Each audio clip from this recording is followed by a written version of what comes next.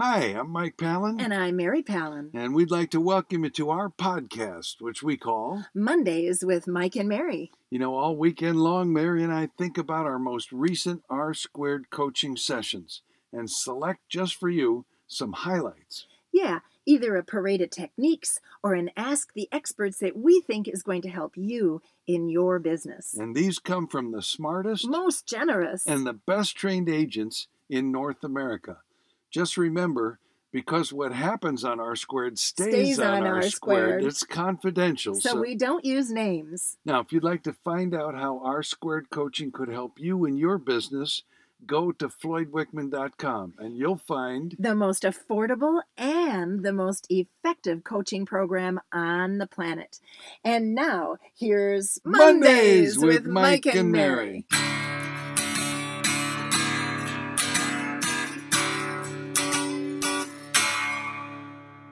I don't know if this happened for you, but I had several conversations with teams about getting listings. How do we get listings? Our inventory nationwide is at a record low. So it happens every call, just about. Really? It probably happens every January, February. Right. Yes. Okay, so here's a really great little success story and my parade of techniques for this week to share with you all who probably also need listings. So here's one of our students who learned from one of our others to search for names and phone numbers effectively without having to pay a service. Now, there are services we've recommended in the past, Michael, that will do all this for you. And she's like, I am not paying. I am going to do it myself. Free is better. That's right. So she went to truepeoplesearch.com. That's true as in false, the opposite of false. Yeah. Truepeoplesearch.com. She found the numbers she got to be about 80% accurate. And here's what she did. She called expireds. Be still, my heart. She has never done it before. She did it this time, and she got 4 leads, 4 people that said, yeah, we're still gonna move. I mean, just not right now. She got 1 to list with her. So she's like, I can't wait for this call to be over so I can go back to prospecting. Woo! I mean, really, when's the last time someone said that? 1964. I don't know. Yeah. Wow.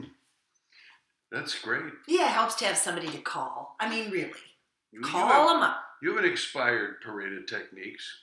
Mine is a for sale by owner parade of techniques. Oh, let's talk about prospecting. And this is a technique that she got from her 590-10 partners. Okay. Because she's been trying to... Did you say partners? Partners. More than one? Yes. Do people do that? In bunches. Ooh.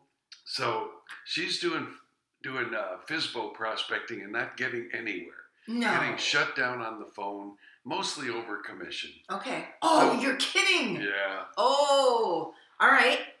So we can help with that. At the end of we know the dialogue. A 590-10 session, when they're doing their 10-minute wrap-up and results comparison, someone says, well, what approach are you using? Uh-huh.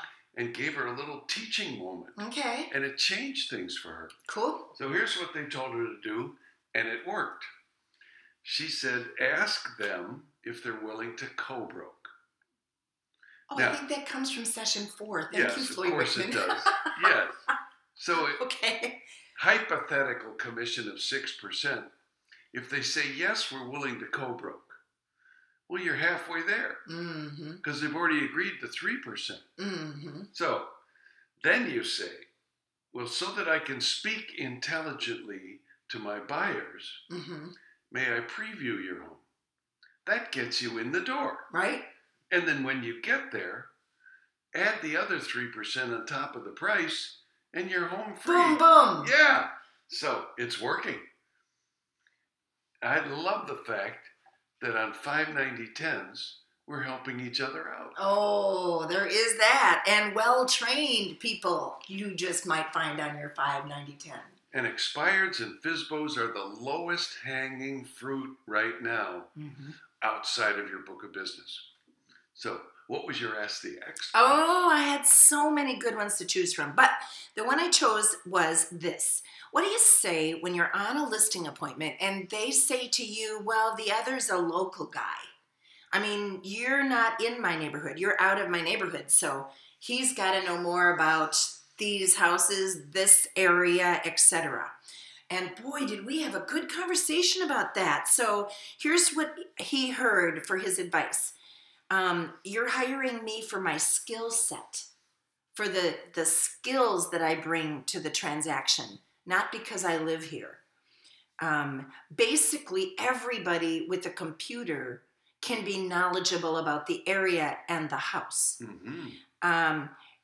Here's what someone said. I'm from a small community, and we're hired to do two things, to market property and to negotiate. And it's actually better for me to be outside of your area, because guess where your buyer is going to come from? Outside of your area. And how about this one? When you get a hesitation, here's your answer. I'm so glad you brought that up. You know, I think the instant response would be like, oh no, you're right. Oh gee, what am I going to say? And what if we, like Floyd teaches us, our instant response is don't argue. Yeah. And I love these lines. I'm so glad you brought that up. And then, of course, today we don't really need to market. Like if you put something on the market, don't you get 4 to 12 to 30 offers? I had someone that came to the call on Friday's call and said, I had 58 showings on this property and 32 showings on that property. So I don't know that you are really being hired to market. I think we're being hired to negotiate, to represent the seller, to give them best advice. So what if you said something like Wise this? counsel. Yeah, sharp angle. You know, if you knew that hiring me, you'd actually walk away with more money than hiring the local guy, would it at least be worth talking to me? Would you at least be willing to hear what I have to say? Would you at least consider listing with me? And then I heard this. I created a booklet, nice quality booklet, and the centerfold, don't get too excited, is a map. And the map is all of the areas that I work. And this particular person works at 250-mile radius. Now, if you're from Boston, that's not going to work out too good for you. But you get the idea. It's your area. And what she says to people is, I specialize in working with out-of-state buyers. And they don't care what town they're going to. They just want to find the right property. So they're looking in this entire area and not just the small town. Oh, we've just got such smart people. What did your smart people say, my dear? I had some tough love going on. Oh, I love it. This was good stuff because in multiple offer situations, we're having disappointed, frustrated buyers. No. Yes, because they don't always win. Right. So here it is. All right. So that's the question. What do I do with my in this particular situation, buyer? Okay. She notified the buyer that there was a competing offer. Yeah. And was accused of, because it was an in-house transaction, of collusion. Oh, no. Yeah, this is, maybe the buyer's a little paranoid. I never bought with a gun to my head. So now he lost out. She's stewing over it. He probably doesn't want to work with her anymore. Well, that's what she thought till she called me. Said, "Oh, no problem. Let's keep looking." So okay. Don't fret over it that much. All right. But her ask was, how do I get my buyers to put their best foot forward first? Hey, we got a workshop on that. We do. Yeah. All right. Yeah. Anyway, but okay. This week. Okay. Don't miss out. All right. Yeah. And here's some of the answers. I loved all of them. First of all, let them know you have competition. That's just a fact of life today. And if you want to be competitive, maybe you need to offer an escalation or acceleration clause. But then the real gutsy stuff started coming up. You said tough love. I can't wait. Once they lose one, they'll start listening to you. Yeah, unfortunately, sometimes that's what it takes. How about this? If you don't want to compete, you shouldn't be out there. Ooh. I mean, you got to do a real litmus test with people today. Ask, why do you want to buy now? And make them get clear about not just why they want to buy, but why they want to buy now. Right. Because this is an historically great time to be buying real estate and selling simultaneously. It's really odd. Uh, the asking price is a starting baseline.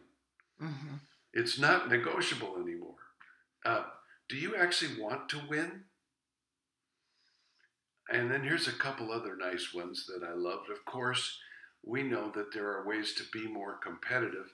I'd never heard this though, and I really liked it because it's a flip on what we're used to. Okay. Buyer agrees to pay thousands towards seller's closing costs rather than overbidding for the house, rather than risking an appraisal coming in too low. Oh, smart. So it's net to seller that matters. Yeah, right.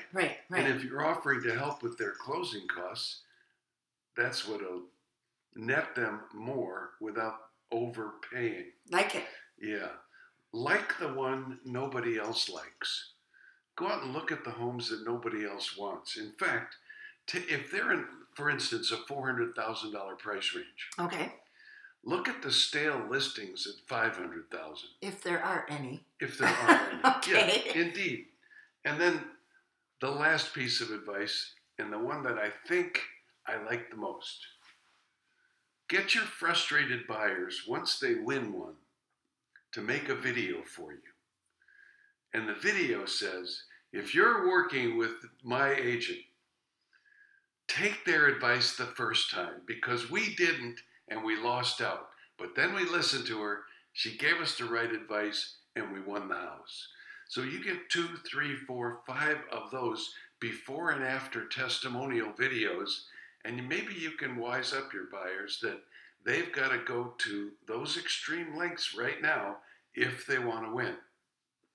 I couldn't help but think as I was listening to you that so much of this happens at the beginning of the relationship. Yes. Why wait till you find one and then educate them about the market and all of this? Because then they're thinking, you just want to sell me a house. You just want, But if you start out by sharing your core values and explaining this is the market, this is what's going to happen, and prepare them. What does Floyd teach us? Prepare them for the worst, right?